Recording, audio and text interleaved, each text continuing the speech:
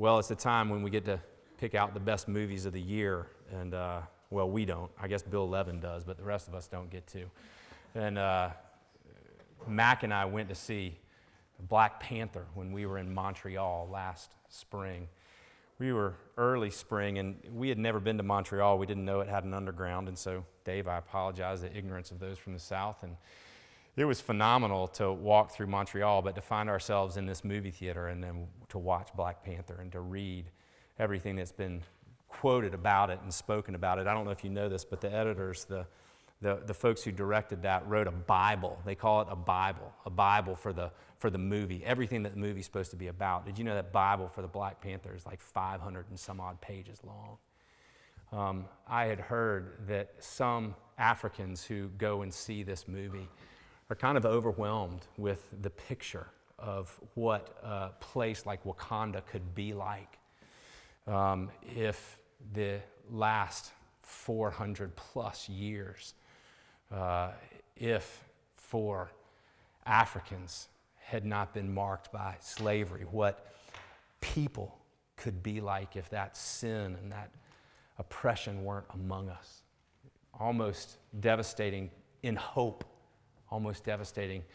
Another movie that did that to a friend of mine, Ben, whom many of you know, was Avatar, that movie that depicted this incredibly beautiful place. And for weeks after the movie, Ben wasn't able to even live and enjoy life. He thought, man, it's just not as beautiful as that place, as what could be. And I wonder if you come to this text and you think to yourself, why the picture of this miracle? Why is this miracle here? Why do we see this? It starts in verses 1 through 10 with this miracle that raises your bar of hope, that raises the picture of what could possibly be. And I think our temptation is to stick with the miracle and wish that when you came to church today, what you would experience is a miracle like this. Is the idea that somebody who had been lame from birth, as Luke writes, someone who was some 40 years old, whom everyone had known laying at the gate called Beautiful in the entrance of the temple, would be healed. And we don't have people who come to our doorsteps and lay there as you walk into worship, but this was much more normal in this time. And we think, wouldn't it be great if we could see this miracle? How do we understand miracles? This extraordinary act, right? This extraordinary, phenomenal act that points directly to the person and the power of God. It says in verse 10 that the people who witnessed this miracle were astonished. They were filled with wonder because they knew him. Now see, we might go, look, I just want to dismiss this. This miracle doesn't really matter, but this miracle definitely matters. And it definitely mattered to this man, right? This man who was lame from birth some 40 plus years. A miracle here that had to have an explanation in verses 11 and following. A miracle where something physical was done so that something spiritual could be believed. It's not the first time that Luke had witnessed something like that he wrote of something like this. Luke 5 is another great example. This parable, this story rather, of Jesus speaking in a house, and suddenly the roof was taken apart, and a friend was descended by 4 other friends, this friend who was paralyzed and on a mat and laid down in front of Jesus. And Jesus looked at him and said, your sins are forgiven. And everybody goes, wait a minute, his sins are forgiven? He's paralyzed. And Jesus responds, so that you might know that I have been given power to forgive sins, I say to you, stand up and walk. And suddenly within this one story, we understand the physical and the spiritual that happened next to each other, as is true in this story. Here, we are told in verse 4 of the next chapter that over 5,000 people were transformed after Peter explained what happened with this miracle. This miracle points to something else. And it is that something else that we're to look. The miracle is a sign of another reality. And yet oftentimes we think of miracles and we think, I kind of like the miracle. Why don't you give us the miracle? And I want to give you this picture in your head. Imagine if you were driving east from San Francisco and you're approaching Yosemite. I don't know if you've been there, but if you haven't, you owe it to yourself to go. But as you approach and you're 150 miles out of Yosemite, you see a sign that says Yosemite Valley, 150 miles, and there's a playground that has the shapes of the rocks in Yosemite. And you get out, and as an entire group of people, you start dancing around the playground, and you're like, this is great, and you stay in that spot. And you go, there's no reason to go to Yosemite. There's no reason to go see it. Let's just stay here and witness this. It's that crazy if we get stopped at the miracle that is physical and not hear what Peter has to say about this phenomenal event and what it points to. That it takes us to what we ought to desire more than anything else. And maybe that's what you have against miracles, or maybe that's what you have against these movies that create in you a deep, deep longing and desire. But what this miracle does for us is it teaches us what we ought to want to desire. We ought to want that all things would be made right, that there would be complete restoration. We pray it in the Lord's Prayer, your kingdom come and your will be done. This ought to be the real focus of our desires. But we read things like this and we go, I just don't believe it's true. I can't believe it. But what I want to see, and what I want you to see in this, is God's kindness in showing us this miracle. We first see this kindness as Peter and John walk into the temple. You heard Dana read it. And if we were to ask anyone who was in our midst that had special needs, it would be very obvious to them where the kindest thing that happened in these first few verses happened. It happened here on verse 4. Well, verse 3 says that seeing Peter and John about to go into the temple, he, the one who was to receive this miracle, asked to receive alms, and Peter directed his gaze at him, as did John. They looked at him and they noticed him. And then they said, look at us. And it says here in verse 5, and he fixed his attention on them, expecting to receive something from them. Here we see Peter and John in their kindness, seeing someone's need.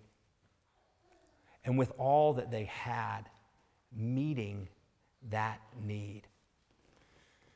And then those words that blow your mind are in verse 6, and Peter said, I have no silver and gold, but what I have I give to you. In the name of Jesus Christ of Nazareth, rise up and walk. Are you astonished at the miracle? So was everybody else that witnessed this. They were overwhelmed with wonder and astonishment, it says in verse 10. In fact, not just them, but the guy who was healed was walking and leaping and praising God. Walking and leaping and praising God. But Peter makes it clear from this that the people who witnessed the miracle were not supposed to look in the same way They were not supposed to look at Peter and John in the way that Peter and John told the lame man to look at them. But they directed our gaze toward Jesus. And that's the second thing that I want you to see in this. The way in which Peter speaks of this miracle so that our eyes are fixed on Christ. Look at verses 11 through 18 with me. Verse 11 starts out with this: while he clung to Peter and John, all the people, utterly astounded, ran together to them in the portico called Solomon's. There was this covered colonnade at the east side of the temple, and the disciples had gathered there as they walked in with this man who had been his whole life lame, and they come into that colonnade, and he's clinging to Peter and John, and you can understand why. He's never walked before, and now his feet and his ankles had been made strong, and he's standing clinging to them, and people are beginning to flock to them. And suddenly this phenomenal event needs to be explained to them. Needs to be explained in the same way that the phenomenal event of the pouring out of the Holy Spirit in chapter 2 needed to be explained through Peter's sermon. Here we see the same pattern laid out before us. And you hear what Peter said when he saw all the people in verse 12. And when Peter saw this, all the people gathering around, he addressed the people and he said, "Men of Israel, why do you wonder at this? Or why do you stare at us as though by our own power or piety we have made him walk?" This is not us. This is not about us. This incredible miracle of restoration that causes your hopes to sail isn't about us. And then what he does is he explains that this miracle was done by the power of Jesus Christ of Nazareth, whom they had completely missed. They had completely missed who Jesus was. Peter explains to them how they missed Christ. Read these verses again. The God of Abraham, the God of Isaac, and the God of Jacob. Jesus, when he was questioned about the resurrection by the Sadducees who didn't believe in the resurrection, said, "Isn't it funny that God would then define himself by the names of Abraham, Isaac, and Jacob? Would God define himself by the dead or by the living?" And even in the midst of Peter using the God of Abraham, Isaac, and Jacob, the God of our fathers, Peter causes their minds to begin to wonder, what is he going to say? He says, by the God of Abraham, the God of Isaac, and the God of Jacob, the God of our fathers, this God glorified his servant Jesus, whom you delivered over and denied in the presence of Pilate, when he had decided to release him. But you denied the holy and the righteous one and asked for a murderer to be granted to you. And you killed the author of life, whom God raised from the dead. To this we are witnesses. And by his name, by faith in his name, by his name, and his name, rather, has made this man strong, whom you see now. The faith that is through Jesus has given this man this perfect health in the presence of you all.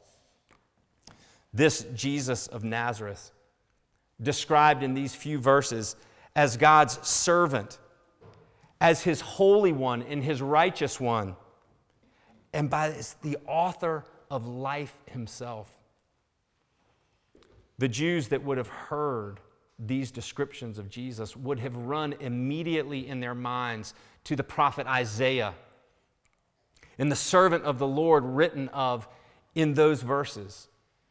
In chapter 43 of Isaiah, the Holy One of God, Israel's Redeemer. You know those verses, when you walk through the fires, you'll not be burned. And the waves, they will not overcome you. Do not fear. And Isaiah 53, that The suffering servant of Christ or the suffering servant of the Lord is called his righteous one. And even explaining to them that it is the author of life that they have chosen to put to death. He goes on to say in verses 17 and 18, "And now, brothers, I know that you acted in ignorance, as did your rulers. But what God foretold by the mouth of all the prophets, that his Christ would suffer, he thus fulfilled." We read that in context and understand that he said he thus fulfilled in your denying that Christ, in your refusing to have Pilate release him, in your murdering the author of life. And he says that their sin pitted them against God and God's plans. And he said it's your sin that has caused you to miss the magnitude of Christ, to miss the glorified Christ, whom God had raised to life. And again, he says, to whom we are witnesses. The crux of Christianity, that Jesus was raised from death to life. That this miracle that affected this one lame man was to point to the restoration of all things, because Jesus, who had died on the cross for the sins of the world, had been raised to new life and glorified and placed at the right hand of the Father, and sent his own Spirit, the Spirit of the risen and the reigning Christ, so that all things would be made new. This miracle, a simple sign of a reality that was to cause their hearts to soar. That God raised him up in this cosmic reversal of all of life tending to death. And now death overcome by the resurrection of Jesus. Mita and I watched The Case for Christ, that movie that was made about Lee Strobel, this Christian who had not always been a Christian. In the 70s, his wife came to faith, and he was an atheist, and he hated the fact that his wife had come to faith. And so, unbeknownst to her, he set about to figure out how to disprove Christianity so that he could save his wife from the cult that she was entering into.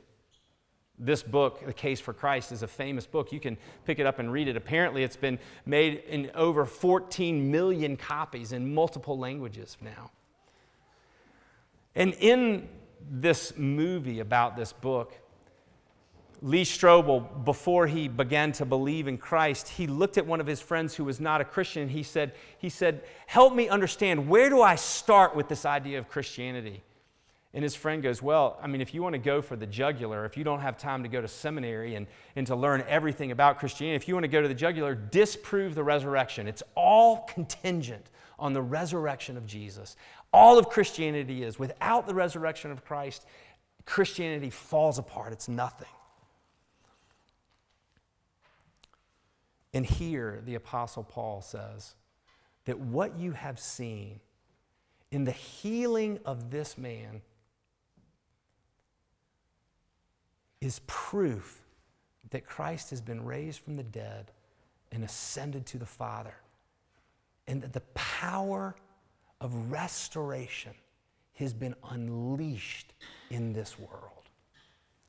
This is what you are witnessing. And even in kindness, Peter goes, "Look, I know that you acted in ignorance, but I'm here to tell you that your actions God used to fulfill what he had spoken of in the prophets." And the amazing thing is, he doesn't say that your ignorance has made you not culpable. In fact, in verse 19, he says, you have to repent. You have to turn. You have to see. what has happened. Because what he shows them is that evil and sin, whether it's the world or the flesh of the devil, is always at work to reduce the magnitude of Christ to something less than the cosmic Messiah that he is.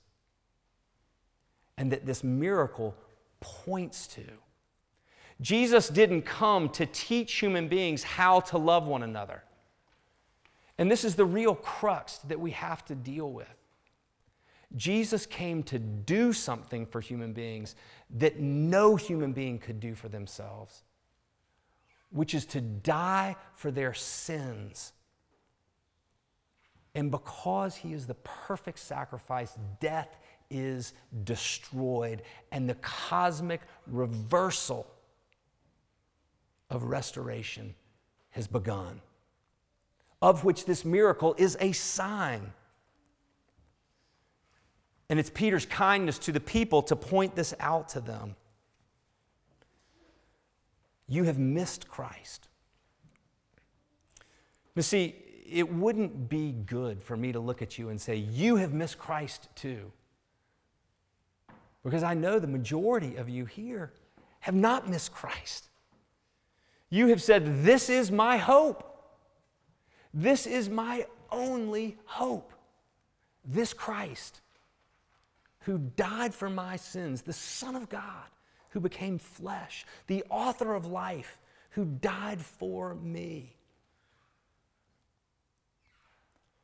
And my question to you, as we enter into this repentance, is how often are you dependent in your daily life on the resurrection of Jesus and the things that you do, the goals that you have, the hope that you have of the future? Does it force you to be dependent on the resurrection of Jesus? You see, the Apostle Peter here moves into this last section with that force of dependence on Jesus. Verses 19 and 26 show the kindness of repentance. Look at what he says in verse 19. Repent, therefore, and turn again, that your sins may be blotted out, that times of refreshing may come from the presence of the Lord, and that he may send the Christ appointed to you, Jesus, whom heaven must receive until the time of restoring all the things about which God spoke by the mouth of his holy prophets long ago. This kindness of the call to repentance. Do you see Jesus as risen and reigning? And do you and I identify our need of him in our focus of this world?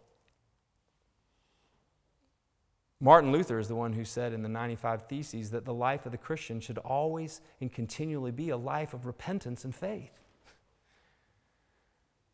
That Christians, we stray from our dependence on Jesus like this. If you're here today and you have yet to believe in Christ, if you said, I don't need him, understand that that fits in this category with those who murdered Christ. And Peter is saying, in light of this miracle, understand that what this miracle is about is that Jesus has been glorified at the right hand of the Father, and you need him. He's been given to you. You need him. And so repent. And what does that repentance look like? It's beautiful here. It's threefold here. It says, so that your sins might be blotted out. It's the song that we sang. Oh, my sins, oh, the thought of this glorious reality that my sins, not in part but in whole, have been nailed to the cross, and I bear them no more. They're gone. Here, his call is that these people would repent, that their sin of putting to death the author of life would be blotted out. The picture is wiped clean, removed completely, The idea is that their ink wasn't like our ink. It didn't soak into the paper. It sat on top of the paper. And the idea of being wiped out is that a sponge would come and wipe it all off, that the paper would be clean again. One minister that I listened to this week said it's a whiteboard, and he brought a whiteboard up, and he took an eraser and he wiped it away. And all of your sins gone. That's what's on offer. Gone, wiped out, blotted out. But not just that. That too, in verse 19 and 20, times of refreshing may come from the presence of the Lord. Times of refreshing of your soul. How many of you are exhausted in your life? In making it work, in figuring it out, in just getting through the day. That day that it doesn't seem is necessary to believe in the resurrection of Jesus. I'm just going to school, Bradley. I'm just a teenager.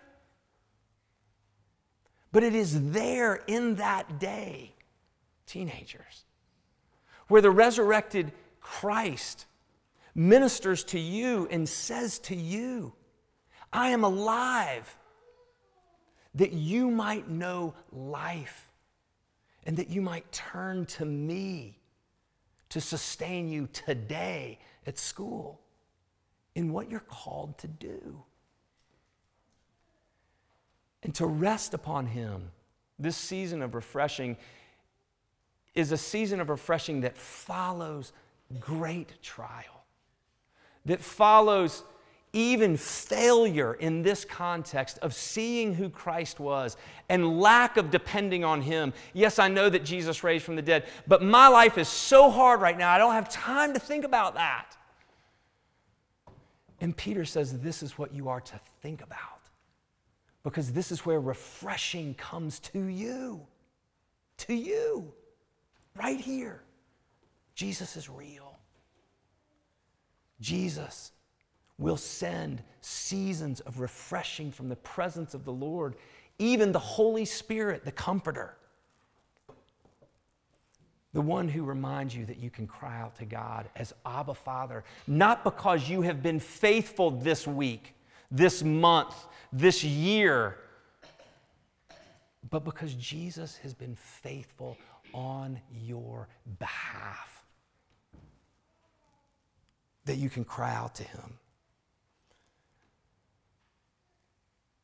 Blotting out sins, seasons of restoration, and even here at the end are seasons of refreshing.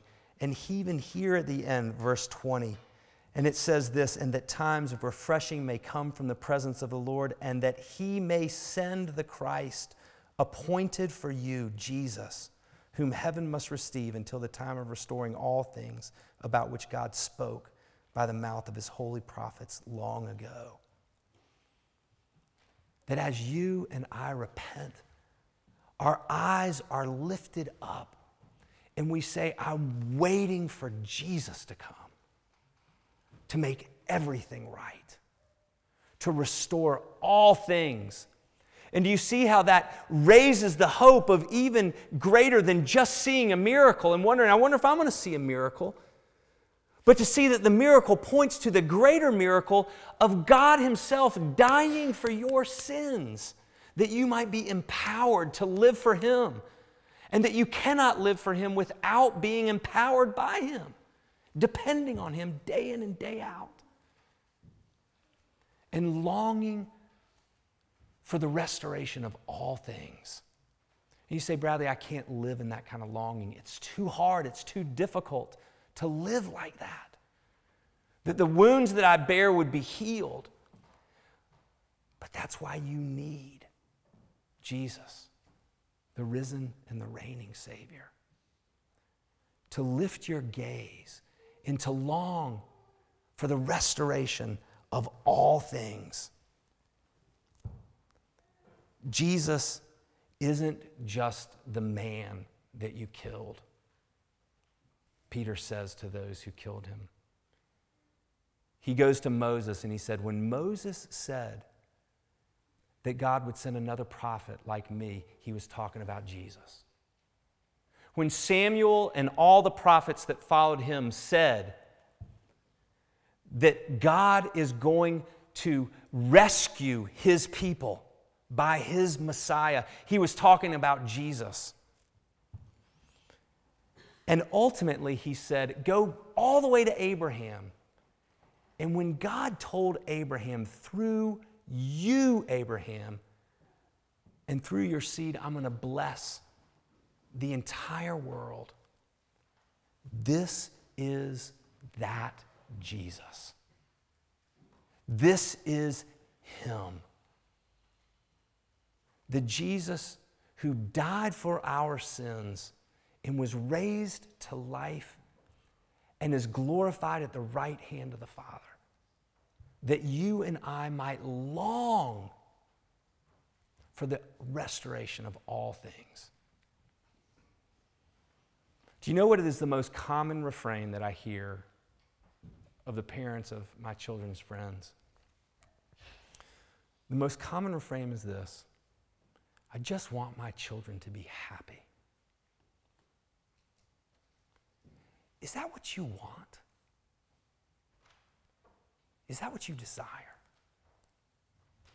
Because it is God's kindness to meet you at such deeper places where you really have need, and to show you I have taken care of your need even there. Your sins, all of them, have been nailed to the cross. And you don't bear them anymore. You and I ought to want everything to be made new. We ought to want this. The Apostle Paul says it's God's kindness that leads us to repentance. And Peter even says that here in the very end. He says, God, having raised up this servant Jesus, he sent him to you first. To those Jews first, right? Those Jews that would put him to death. He sent Jesus to them. And listen to why. To bless you. By turning every one of you from your wickedness. Isn't it amazing that God sent Christ because he was kind to us? Because he knew our need and he met it. Jesus, the risen and the reigning Christ. Let's pray.